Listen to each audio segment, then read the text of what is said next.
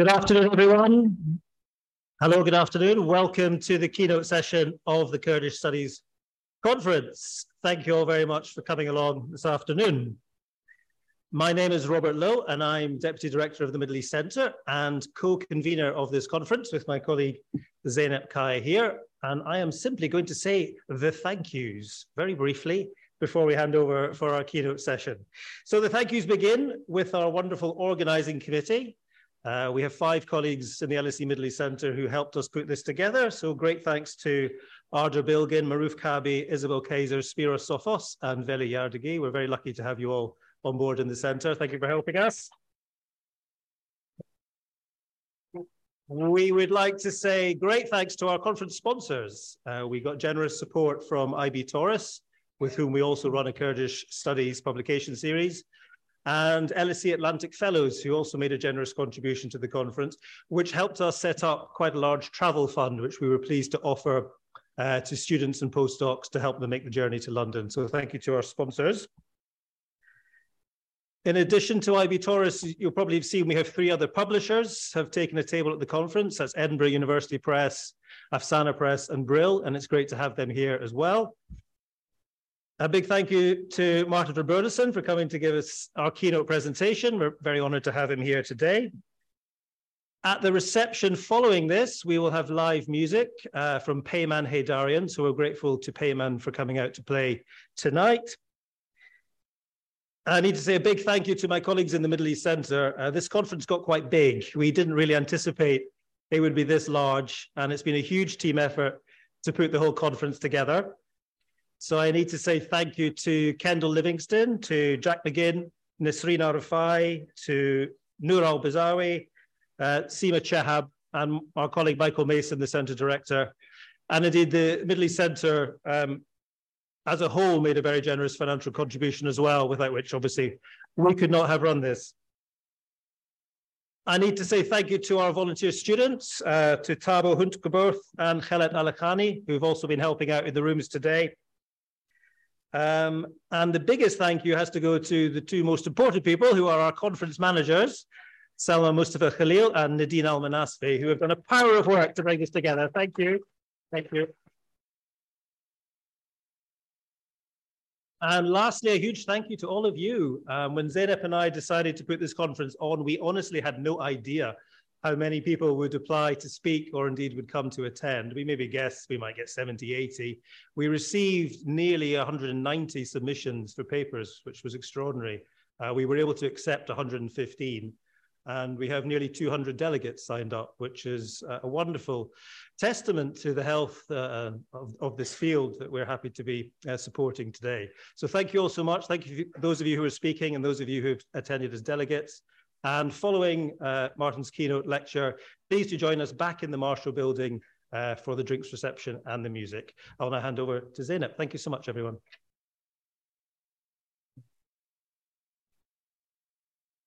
Thank you, Bob. Is my microphone on? Yeah. Okay. Well, hello, everyone. Welcome to the keynote speech, which will be given by Professor Martin van Bruinessen. I'm Zeynep Kaya. I am based at the Middle East Centre as a visiting fellow, and but I am actually based at the University of Sheffield. We were thinking about organizing an event like this before this year, but COVID kind of got in the way. So we were very excited about organizing, and I second what Bob said. We were delighted with the number of people submitting abstracts and the massive interest in the conference, so which is a sign that the Kurdish studies as a discipline is indeed growing, and it's becoming richer and richer every year, which is great to see. So today we are here to listen Martin van Bruinessen talk about Kurdish studies, development and history of it. It's an absolute pleasure and honor to have Professor Martin van Bruinessen here at the LSE to do the keynote speech for the conference. Probably most of you are, almost probably all of you, I would say, aware of his work, his contribution to the field, to the study of Kurdish studies over many decades, have informed many scholars from different disciplines, from sociology to anthropology to sociology, politics. So we owe you a lot in terms of the intellectual contribution that you've made to the field, to the development of the field. Before I briefly introduce our speaker, just a couple of housekeeping notes. So if you would like to tweet about the event, the hashtag is hashtag LSE Kurdish Conference. And also please note that the talk is being recorded. And I'm also asked to remind you that at the end of the talk, we'll head back to Marshall Building for the reception and the music by Peyman Haydari. So Martin van Bruinessen is Professor Emeritus of Comparative Studies of Modern Muslim Societies at Utrecht University. He's an anthropologist with a strong interest in politics, history, and philology, and much of his work straddles the boundaries between these disciplines. He has conducted extensive fieldwork in Kurdistan, including Turkey, Iran, Iraq, Syria, as well as Indonesia and Southeast Asia generally, and has taught on subjects ranging from Ottoman history and sociology of religion to theories of nationalism. He carried out his first field research among the Kurds during 2 years in the mid-1970s, when access was relatively easy, and has frequently revisited the region during the following decades. Martin has published extensively on various aspects of Kurdish society, culture, and history. His work was translated into Turkish, Persian, Arabic, and Kurdish, and is easily available in the countries concerned. Since his formal retirement in 2011, is it correct? Yeah. You don't mention that. He had visiting professorships in Indonesia and Singapore, as well as Turkey. His publications include Aga, Shaikh and State, the social and political structures of Kurdistan, Evliya Çelebi in Diyarbakir, Mullahs, Sufis and Heretics, the role of religion in Kurdish society, Kurdish ethno-nationalism versus nation-building states, and he also has edited volumes titled Islam and Politik in der Türkei, Islam, the Kurds, and many more. So it's a long list, so I'll stop there. And I will hand the microphone over to you, Martin. Thank you very much. Thank you very much, Zeynep. Thank you for the introduction. Thank you for the invitation. I feel really honored to be a keynote speaker here at this conference, and I'm astonished to see so many people active in Kurdish studies. When I started my career about 50 years ago, I could not have imagined that. I mean, it's amazing. So I congratulate you for bringing all these people together and showing that Kurdish studies is being recognized now by a major academic institution in a major European, is it still a European country? A major European country. And the range of subjects studied at this conference, it's mind-boggling. When Kurdish studies began many years ago, it was mainly language, literature, history. But now we find an enormous range of disciplines in the humanities and social sciences. Veli this morning called this the inaugural LSE Kurdish Studies Conference, which sounds very promising. It sounds like there is a strategy, a plan. There is a potential institutionalization, at least in this form of Kurdish studies, which would be amazing. So I think many of you who are here now, when you look back by the time you're my age, you may still remember this conference as a major milestone in the development of Kurdish studies and the acceptance, the recognition of Kurdish studies as an academic discipline. It's not the first, though. More than 10 years ago, in September 2006, that is how many years ago? 17 years ago? The Paris Kurdish Institute, with the support of the Kurdistan region government and the French Ministry of Foreign Affairs, organized a large conference which they called the World Conference of Kurdish Studies. That sounds even more ambitious than LSE Conference, where they had not as many speakers as here, but no parallel sessions, 4 days and something like 60 speakers. It was organized differently. The speakers were also perhaps differently, but it was organized by country. It was world. So first, Kurdish studies in France. What does Kurdish studies in France consist of? what does Kurdish studies in Germany consist of? Kurdish studies in the USA, Kurdish studies in other countries, which included the Netherlands and one person from Britain at that time, one person from Britain at the World Conference. And the rest, which was Kurdish studies in the Kurdistan region of Iraq, about half the presenters. And that was amazing. It also showed that Kurdish studies had existed, had been flourishing, invisible to us in the West, but has been existing in Kurdistan of Iraq as well.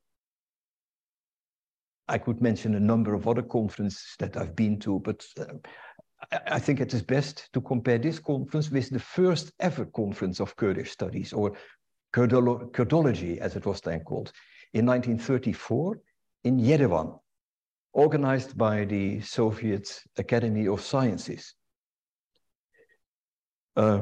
Kurdology was then a new word. Some 80 scholars, Soviet scholars, participated. I do not know of what level they all were, but they included teachers, but also researchers. The conference at that time confirmed that the Soviet Union was the only country in the world where Kurdish studies was institutionalized and had formal support of the state. The subjects discussed were language and literature, history, folklore, very important in Soviet policy, and the application of Kurdish knowledge about the Kurds in education, shaping Kurdish Soviet citizens. Comparison between today's conference and the one of 1934 makes me ask a number of questions about Kurdish studies. Well, we see we have many more different subjects. We have a different type of speakers. In the Yerevan conference, no doubt there were many Kurds among the speakers too. Here, I think the overwhelming proportion of the speakers is of Kurdish background. But looking at them in general, one could in both cases ask, why Kurdish studies? And what is Kurdish studies, and who defines what Kurdish studies is? What are the uses and purposes of Kurdish studies? In the case of Yerevan, one of the uses was, of course, carrying out policies, the development of proper citizens according to the Soviet idea of nationalities. Who owns Kurdish studies? In the sense of who pays for them? Or more importantly, who sets the agenda? Who decides what are valid and what are perhaps less valid subjects of study? I see Choman, so let me ask, are gender studies a valid, in all circumstances, a valid subject of studies, or are there circumstances where gender studies are perhaps less valid because there are other priorities? And I would certainly ask the same question about class. Is class a valid subject? I look again, because you're from Iraqi Kurdistan. I remembered in 1959, Iraq had a land reform. And 2 years later, the Kurdish movement took on, and suddenly the idea of land reform was shelved, because at that time, the national struggle had become more important than the class struggle. We see that sometimes also reflected in scholarship, perhaps even here. Who are the main actors of Kurdish studies? As I'll tell a bit later, most of the beginners of Kurdish studies were people who were consuls, they were travelers, adventurers, they were missionaries, they were people who represented imperial interests in the region. They sought knowledge in order to surveil, control the territory. From the beginning, they cooperated with Kurdish collaborators, but it was clear that it was these foreigners who defined what was worth studying, and their work was studied and made academically respectable by armchair scholars in the imperial capitals, St. Petersburg, later St. Petersburg and Moscow, later still even here in London. So what is proper in Kurdish studies? I myself was confronted at a conference where I thought I'm above criticism, but fortunately I'm not. I gave a presentation about Evliya Çelebi, a 17th century traveler, and what he tells us about Kurdistan. And one of my critics said, benave Kurdologie, Turkologie de Froche. Again, certain discourses are perhaps less acceptable or less necessary in certain circumstances. And, things like that may happen to everyone who is in the field or is returned to the field and is trying to find his way into the academic establishment. Anyway, the case of Yerevan, who pays it, is easily answered. It was the Soviet state.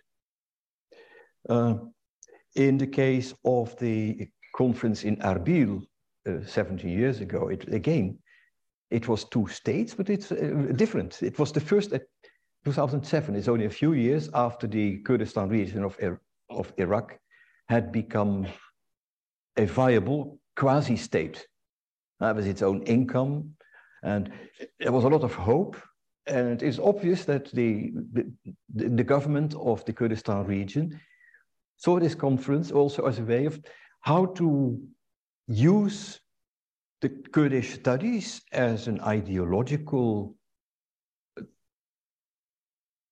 tool to shape or redefine what Kurdish identity is or how the region should be governed, I imagine.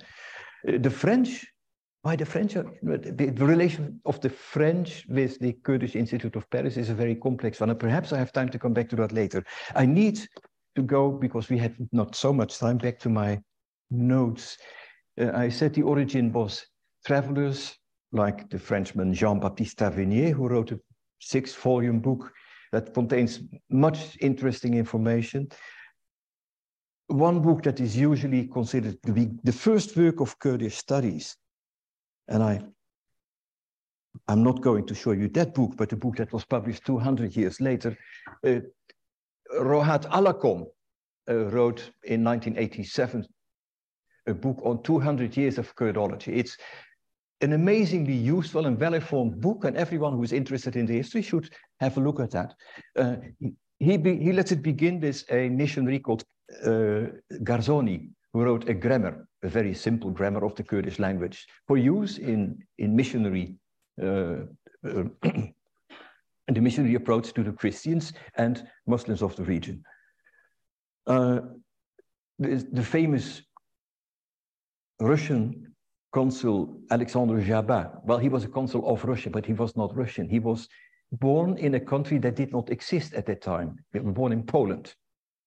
And he must have have recognized something among that people that did not have a country that existed. He was very sympathetic to the Kurds. He collected, at the request of the academics in St. Petersburg, he collected manuscripts. He became a close friend with a Kurdish mullah and wrote notes on all different subjects. He collected notes on the language, and which later developed into a dictionary. The Journal of the Royal Geographic Society is, I mean, if you go to a library and have some time in your hand, go to that journal. Everything is online nowadays. There are many travel reports by British consuls. Kurdistan, of course, is on the landway to India. For Britain, Kurdistan was an extremely important territory. They were not really planning to conquer it in the beginning, although later they did, part of it. But it was important for the connection with the most important part of the empire. Britain was really India. That's where all the money came from. This was an appendix, I mean, this part of the world. Now, the evaluation, I have said it. I go to the first beginnings of institutionalization of Kurdish studies in Europe. The 1934 conference in Yerevan was attended by a Russian émigré who lived in France, Basil Nikitin. He had been a consul in Urmia. He also had collected manuscripts. He had been speaking to a mullah. He had written many notes on various aspects of Kurdish society. Later, he wrote a book which he called Sociology of the Kurds, but it's mainly a quaint collection of little bits of information. He and his fellow former diplomat, Minorski, migrated to France in the 1920s. Minorski already became appointed as a professor of Persian in the School of Oriental Languages in Paris in 1925. 7 years later, he moved to London and was the professor of Persian at SOAS, then it's still the School of Oriental Studies.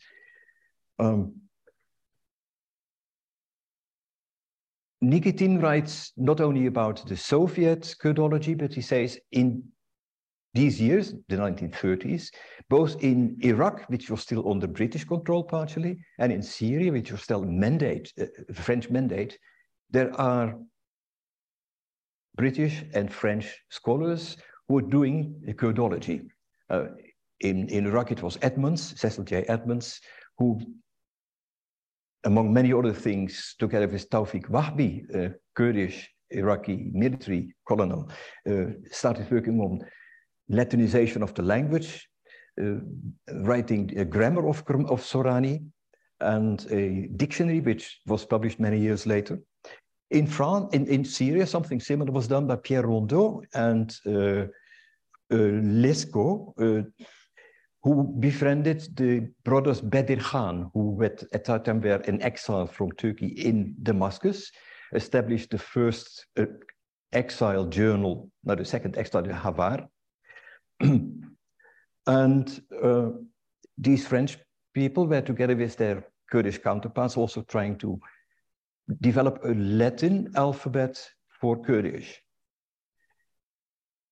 During the Second World War, one of the Bedir Khans, Kamran, was at that moment in Beirut and published a Kurdish journal, Rojanu, which gave Allied war propaganda. And I think it was as a reward for that service that after the war, he is taken to Paris and he is offered a position as a lecturer of Kurdish at the School of Oriental Languages.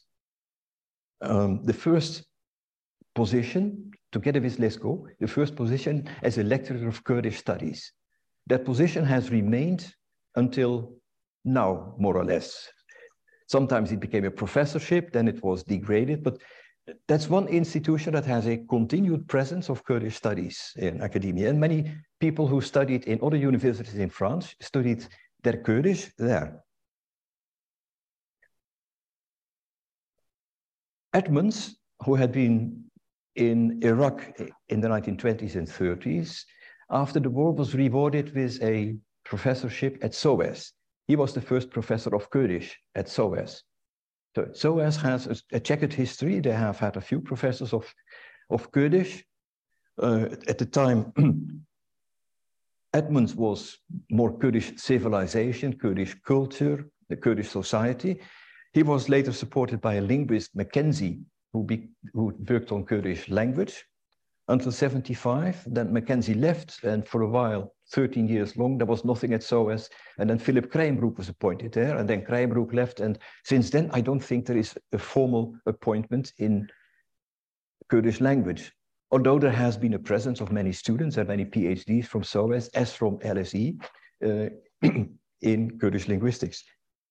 Anthropology seems to enter a bit later, but when you look at the first anthropologists writing on the Kurds, Edmund Leach and Frederick Barth, the Norwegian, both were affiliated with this school. In the late 30s, Edmund Leach did research in Iraqi Kurdistan, which was still under British control. In the early 50s, Frederick Barth went there, wrote on the Jaf and the Hamawand. Also, thanks to the fact that the country was still pro-British and available for research by British people, by Europeans. Both of them considered their work on the Kurds as failures. Barth submitted his book as a dissertation to Edmund Leach, and it was rejected. He never got his PhD here, although his book is a classic. I think it must be translated into Sorani, isn't it? I don't know.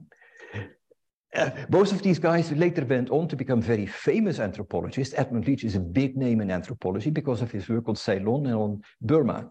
And Frederick Butt did great work in Swat, in northern Pakistan, and later in New Guinea and Bali and many other countries. Famous anthropologists who had worked among the Kurds but never went back to Kurdistan, perhaps were a bit disappointed in their early work. None of their students ever touched the Kurds. So, no, there was another anthropologist working on women. She joined an archaeological expedition in Iraq in the 1950s. She wanted to study the Kurds, but it was very difficult for a woman to study the Kurds. So she only studied Kurdish women. She was not a feminist. She does not engage in explicit gender analysis. It's just because she couldn't speak to anyone else but women. She writes about Kurdish women, and she thinks Kurdish women's life is like it has been for thousands of years. It's a rather unreflected work. And she too later wrote many other things, or other societies, no longer on women.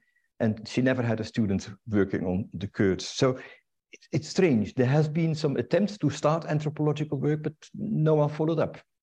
And then after 1958, Iraq was closed to foreign researchers. And a few Germans then start work in Turkey, which in the 1950s was relatively liberal. There was the Democratic Party, pro-Western government. So some Germans got research permits to do geographical or anthropological research, Wolfgang Hütteroth and Wolfgang Rudolph, about which they wrote. But they too became professors, became famous, but none of their students touched the Kurds. So anthropology, there's no continuity in anthropology. The 1958 coup is in many ways a watershed in Kurdish studies. I hope I'm going to get to the end. Yeah, well, in 1958 also ushers in the beginning of the Kurdish uprising in Iraq. And after the Kurdish uprising in 1970, there's an agreement, the first agreement between the central government and the Kurds, in which autonomy is recognized, and in which, among many other things, a Kurdish Academy of Sciences, the Kori Kurd, is established, which starts publishing. More important, I think it started earlier. After 1958, the various governments have rather good relations, especially the first, the Qasem government has good relations with the Soviet Union. And the Soviet Union offers scholarships to students from Iraq. And many Kurds study in the Soviet Union, are educated in the Soviet approach into Kurdish studies, and then return after 1970 and become active in the Kurdish Academy. And there is, for the first time, a transplantation of this one institutionalized form of Kurdish studies from Leningrad and Moscow to Baghdad. So from then on, you can say there is a school of Kurdish studies whose actors are all Kurds, which is inspired by, or which is like a continuation of the Soviet school. But like many things in Iraq, they were cut short soon after I think in this case in 78, or perhaps even earlier, the academy was turned into a branch of the Iraqi academy, and gradually the Kurdish scholars that still exist are marginalized. And for us in the outside, it is no longer possible to see what they have, what they do. They remain isolated from their colleagues in other parts of the world.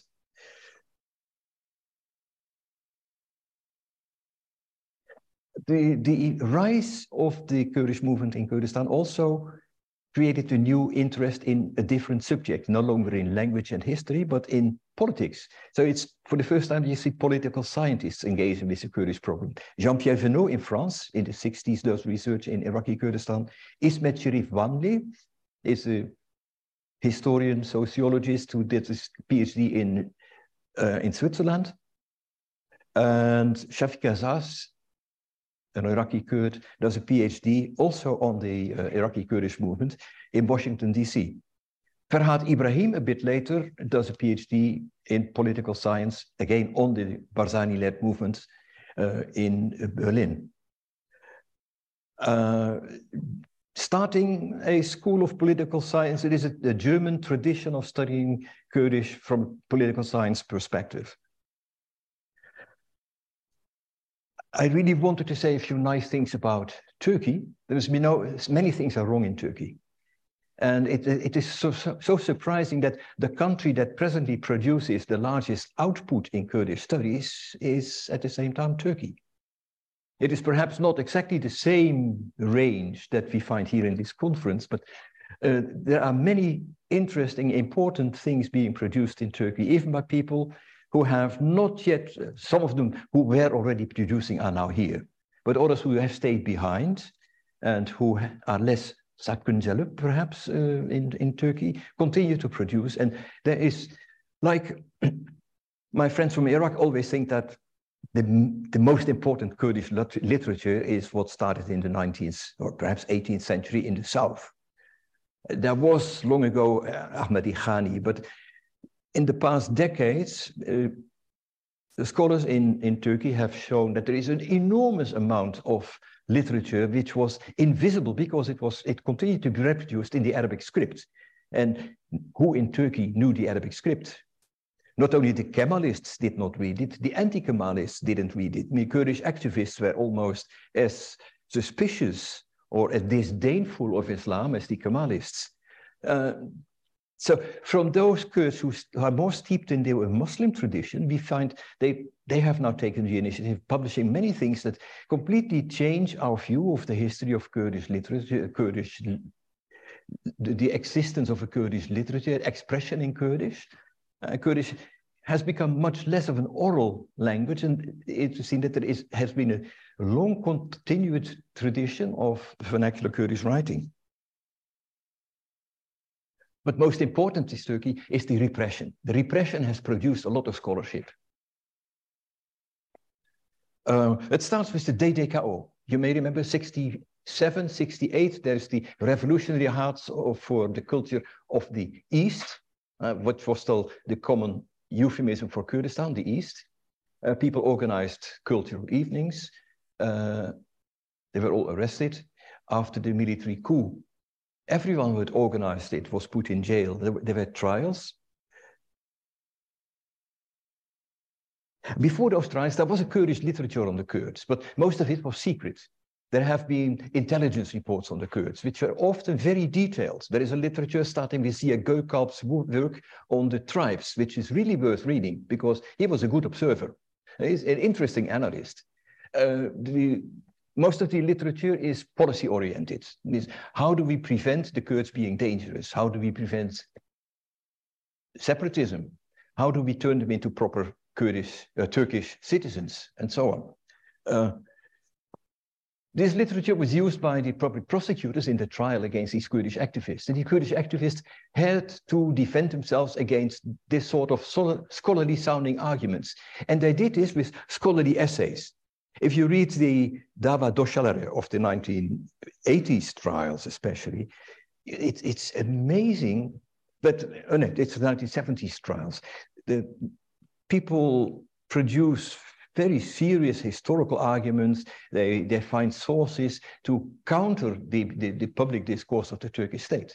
So scholarly research in order to defend yourself against accusations from the Turkish state was important. Many people had to flee Turkey.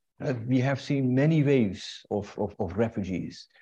After 1970, I remember, after the coup in 71, 3 refugees came to my country. They became very close friends, and they inspired my work very much. But it was only 3 people. After 1980, many thousands of people came. They started coming already before 1980. Many people who had been active in Kurdish organizations fled to Sweden, which at that time was the most friendly, the most receptive country for political refugees. And all these politicians, they turned themselves into Kurdish intellectuals. They started developing Kurdish studies in Sweden, publishing in Swedish and in Turkish. First, later in Kurdish. They started developing Kurdish as an academic language. Kurdish as an academic language owes a debt of gratitude to the Turkish state, who expelled these people, and to the Swedish state, who had multicultural policies, enabling these people to publish their work. I see that my time is almost up. I had wanted to say more about how Kurds became more actively involved in Kurdish studies, how we see that in the beginning, there is always this imperial, almost colonial relationship between the person who studies and the person who is studied. The person who is studied is represented because he is an informant, he is perhaps even a friend, he is a guide, but he is not the one who gets the credit for the writing. Now, gradually we see a shift. In Turkish Kurdish circles, you see the shift occurring already with these refugees. And I think the wave of refugees that comes after that, the wave of the mid-90s, when people flee from the struggle between the two parties in the south, or when they flee from the dirty war in the north, those people were perhaps not, many of them were not educated in university, but several arriving in Europe go through university and start contributing to Kurdish studies. There's a more important wave, the most recent wave, I think, after the end of the peace process in 2013. I hope many people do not feel that I do not speak about that specific case, but 2015 is an important year because then we see, I think I recognize several faces who come from that wave of flight from Turkey, or the need to leave Turkey. Having had already an education in Turkey, finding here the possibility of focusing perhaps more than they would have done in Turkey on specific Kurdish issues. And I think these people have been taking an important part in defining the research agenda. I will go to my last word about institutionalization. Kurdish studies have been weakly institutionalized. I've mentioned the institute in Paris that has some continuous language learning. There's a few institutes in Paris where many people have carried out PhDs. There are Kurds among the teaching staff, but they do not have Kurdish studies, but they have studies on political science and sociology. Here in London, there is some SOAS and LSE, and Exeter now has a department of Kurdish studies, which I do not know how strongly based it is. It depends on funding from southern Kurdistan, I gather. In the absence of such support for area studies anywhere is in decline anywhere, but in the absence of such support for Kurdish area studies in universities, the Kurdish diaspora has started playing an increasingly active role. In 1983, Kurdish intellectuals living in Europe, and many of them affiliated with universities, established the Kurdish Institute of Paris, which has been funded partly by the French Socialist Party and later occasionally also by the Kurdish regional government of Iraq, which has a program of scholarships. Numerous scholars, there must be more than 100, perhaps hundreds of scholars who have been able to carry out an MA thesis or PhD research in Kurdish studies with the support from this institute. Another new institution, satellite television. It's so amazing. You don't need a territory in order to have some form of sovereignty. I mean, Amir Hassanpour has a beautiful article, the first article on Met TV. He calls it Sovereignty in the Air. Kurds have become transnational. Kurdish identity is no longer intimately tied to a specific territory. You can be very Kurdish, and with your laptop, you can be Kurdish anywhere in the world, right? Internet has been facilitating.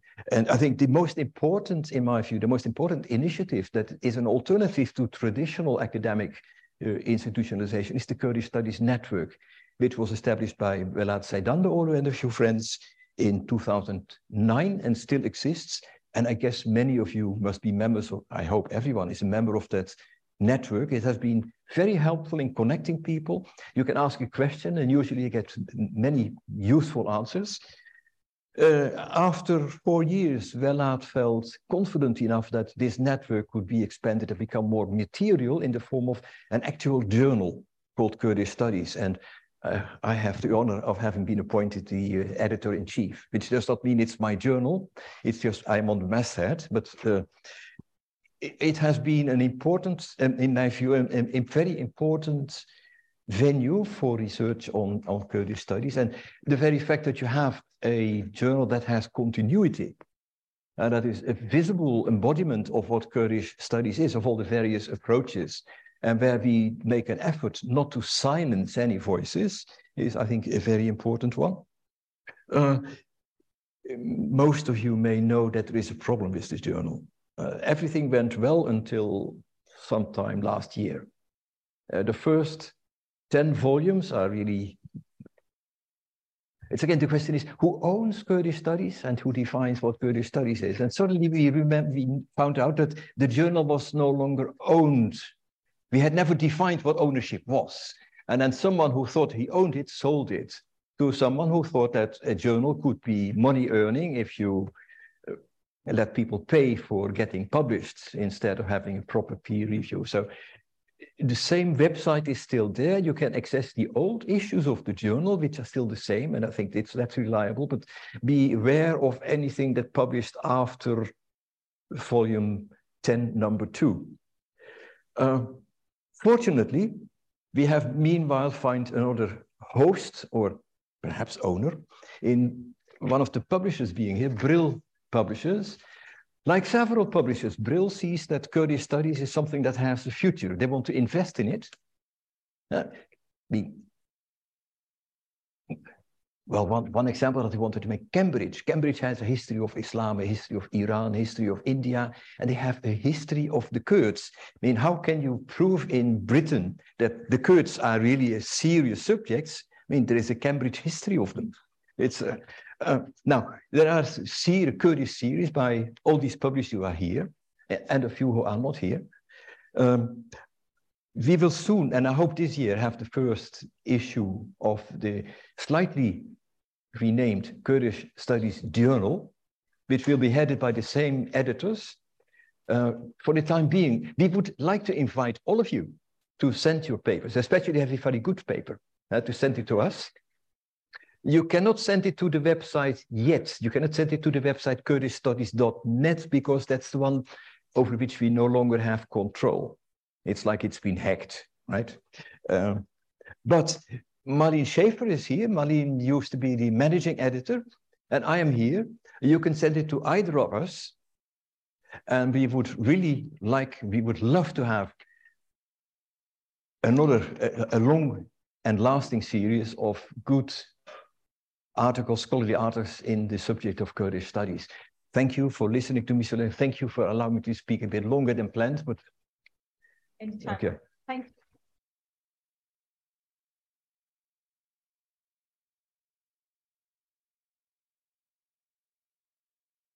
Thank you so much, Martin.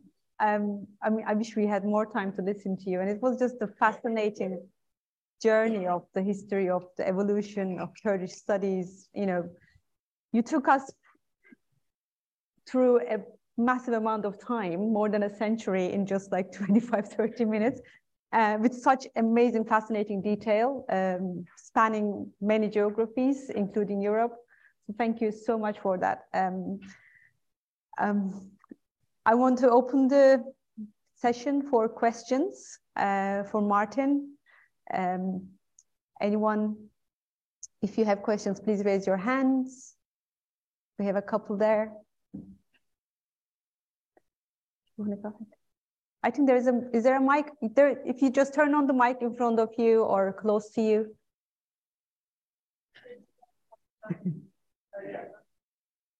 I think you can hear me now. I just would like to start from the what Martin mentioned last about the Kurdish Studies Journal. I've been following it, and now it has like the third owner. They keep selling it to like a new company, and now it's in Hong Kong. So, so I was wondering whether like, isn't there like any Kurdish business person, like politicians who can just purchase it and give it back to editors instead of like starting something new? Or isn't there like that financial support? Because there are many Kurdish business people around the world who are successful, and I'm sure would have enough money to just purchase it and, end the journey of the journal around the world and bring it back to your own control. Thank you. Well, I cannot really give you an answer. We have, Brill has attempted to approach the new owner. I have attempted to approach them through the previous owner several times, but they do not respond. And I think by now, matters of prestige may also be involved. So I think we prefer to let the journal just bleed to death. And I mean, as long as everyone sees that the editorial board and the editorial advisory board that was there in the original journal will be with the one that is now renamed Kurdish Studies Journal. We hope that there will be no one will mistake the perhaps 1 or 2 years that they try to earn money by having poor academics pay for being published. But I don't think it may last. They might not be interested in selling anyway. I think in the first round there was, and then there was a hand in the front as well. Shall we take both questions together and then we'll take another round of questions? I need to press it then. Okay, thank you, Martin. It was a great presentation. I'm curious to know more about your observations of the new scholarship in Kurdish studies, mostly produced by scholars of Kurdish origin, especially in the last 20-25 years. What are the differences that you observe in comparison to the scholarship that have been produced in previous decades? And what kind of challenges do you think we have? Thank you. Let's take the other question as well in the front, and then if it's okay, if you could answer 2 questions together, Martin. Yes, thanks very much, Martin. Martin has been my supervisor for my master's thesis, so I know him a really long way back. And back then I did it on Kurdish women's movement. And what I thought was missing today in your presentation, Martin, was obviously one of the key development maybe for gender studies scholars was the establishment of Kurdish Gender Studies Network a couple of years ago. So, and also, I mean, we can see there are so many female participants and scholars, and they contribute immensely to Kurdish studies. But it is a problem that we are invisible and in platforms like this. So sometimes I wonder whether it's time to not just establish a Kurdish Gender Studies Network, but also a Kurdish Gender Studies Conference, you know, just to make our standpoint clear and strengthen, you know, for other young scholars to come forward. So I think that's missing. The voices of women and gender studies scholars goes missing in a general setting like this. So.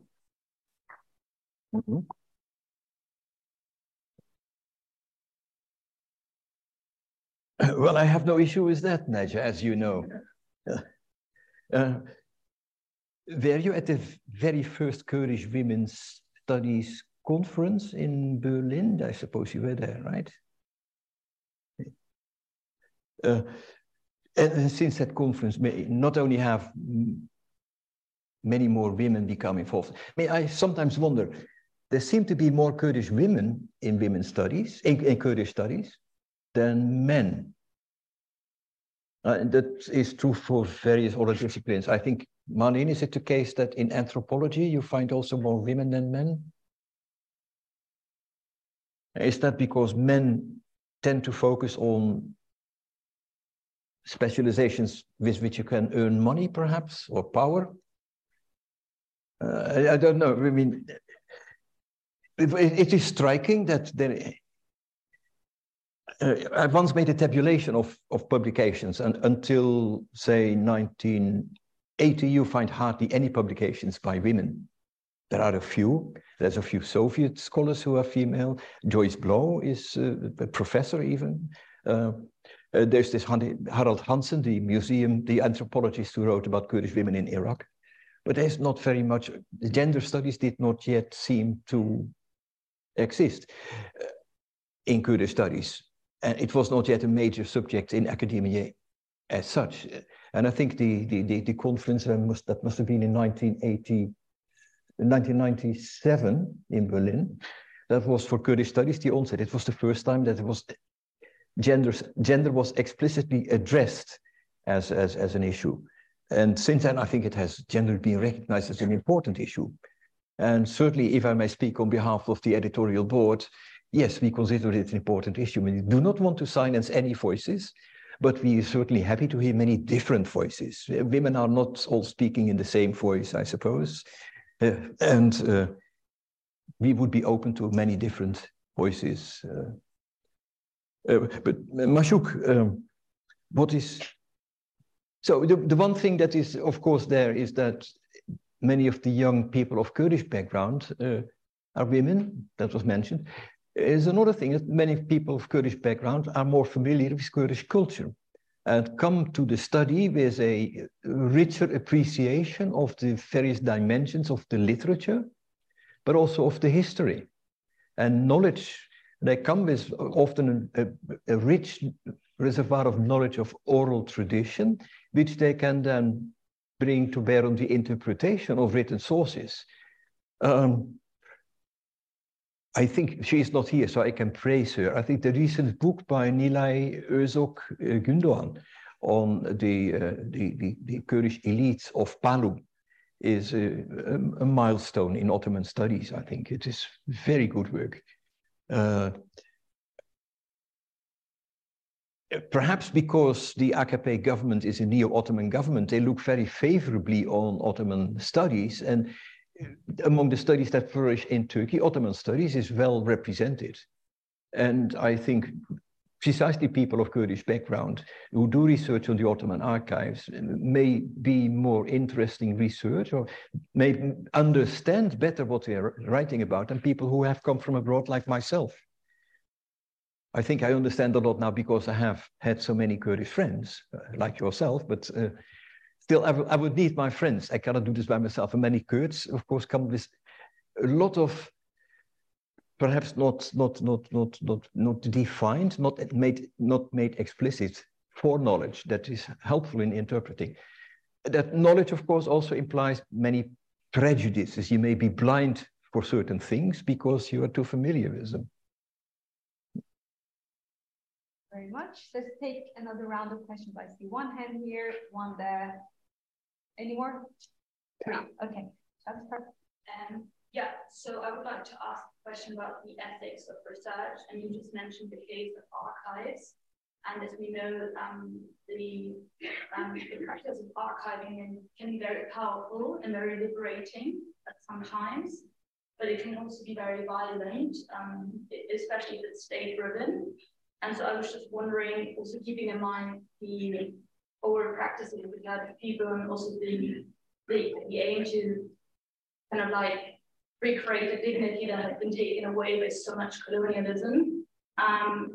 What do you think about what do you think about archiving, and what do you think when it is when it is good, when it is not so good, and how can we think the scholar and the scholarship together as a very ethical way of approaching academia and also Kurdish life and practice?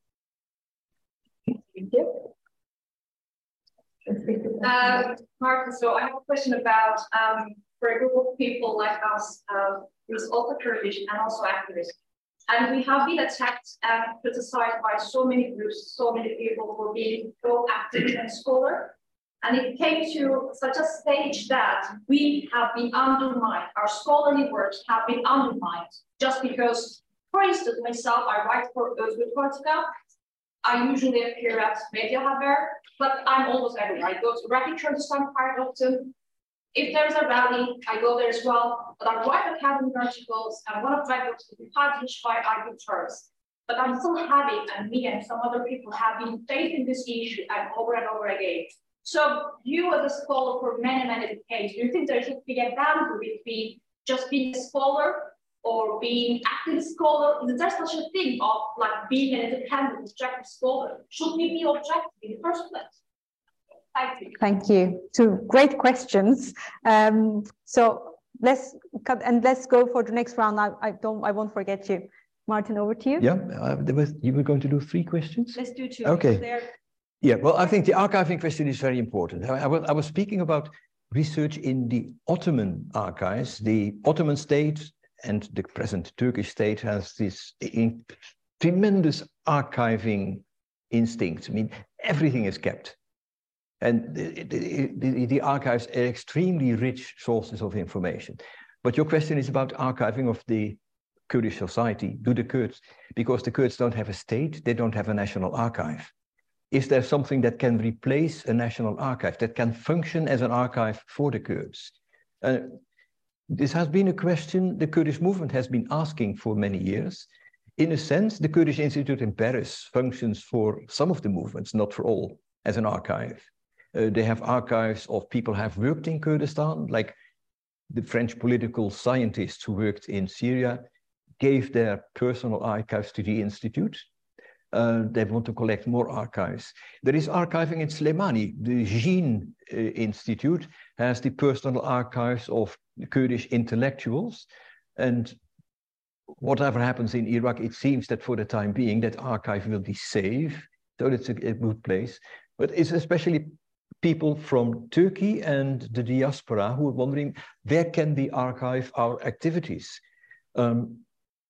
In Amsterdam, there is a place called the International Institute of Social History, which has manuscripts of Karl Marx and manuscripts of Bakunin and the archive of the Soviet Communist Party and the Turkish Communist Party and many other archives. And they have been interested in collecting archives of Kurdish movements. Some Kurdish movements in Europe, including PUK and PKK, not the central PKK, but PKK affiliated movements, have donated some of their materials, their archives, I don't suppose everything, to that institute. It's an institute that is open. You can donate an archive. You can say it has to be closed for the next 30 years or 100 years. There is an alternative. It is objective. It is financed by the Academy of Sciences of the Netherlands. So it is the Dutch state. But the Kurds would have of course, like to have their own archive. Now, an archive can be just a website. All documents can be scanned and put on a large website. And as long as the website is not hacked and people are not going to change their archives, that might be an alternative. But yes, it remains a problem as long as there is not the Kurds in Turkey or the Kurds of the diaspora do not have access to a state or some form of control of, say, you cannot be certain of archive. But the importance of archiving, of keeping things alive and making them accessible to the younger generation is very important. Can you be objective as a scholar? Well, I myself came to scholarship also. I mean, I did something entirely different, and I liked traveling. And I grew up in the 1960s when most students were involved in solidarity movements with third world liberation movements. And my solidarity was initially with the left in Turkey. And then after 1971, I realized there is a man called Beşikçi and there's a man called Mehmet Emin Bozarslan who are persecuted for things they have written about the Kurds. And so my interest shifted towards specifically the non-representation of the Kurds. And that's a bit how my interest in Kurdish studies emerged. Yet I have always tried to be independent of any political movement. I never wanted to be a fellow traveler. And I think a scholar should never be a fellow traveler. Remain your independence. Solidarity, sympathy, okay, but don't let them pull the strings on you. Don't become a puppet. It's sometimes a difficult balance. And if you're in a precarious situation, you're caught between the state and a movement, you may have to emigrate in order to find a way to define your position independently.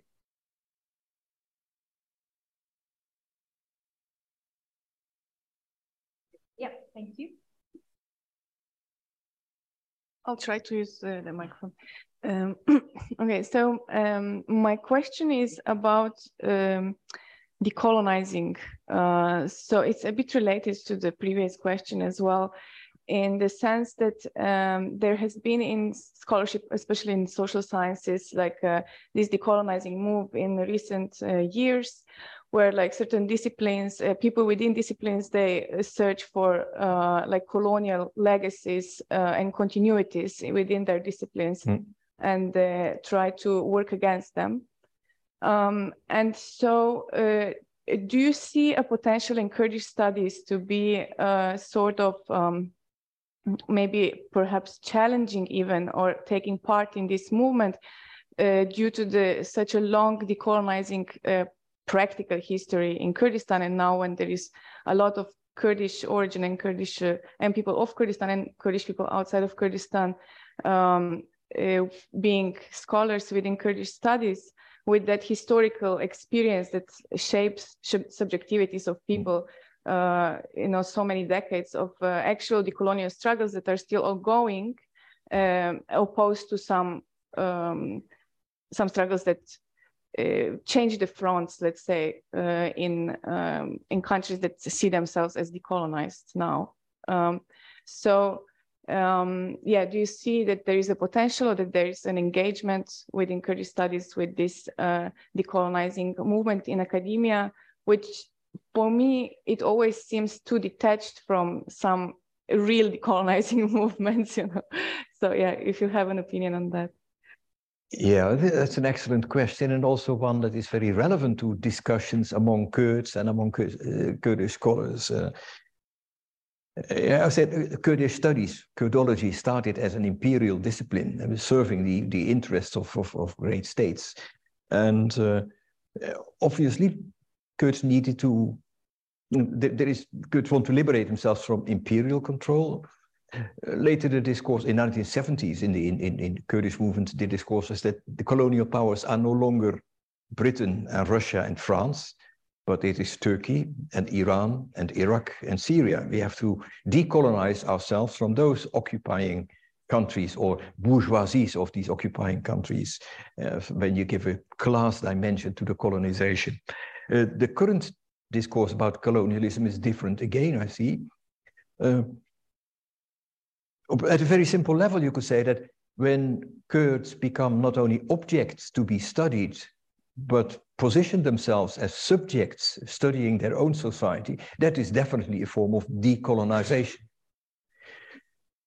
But then if you look at who is positioning themselves and speaking for the Kurds,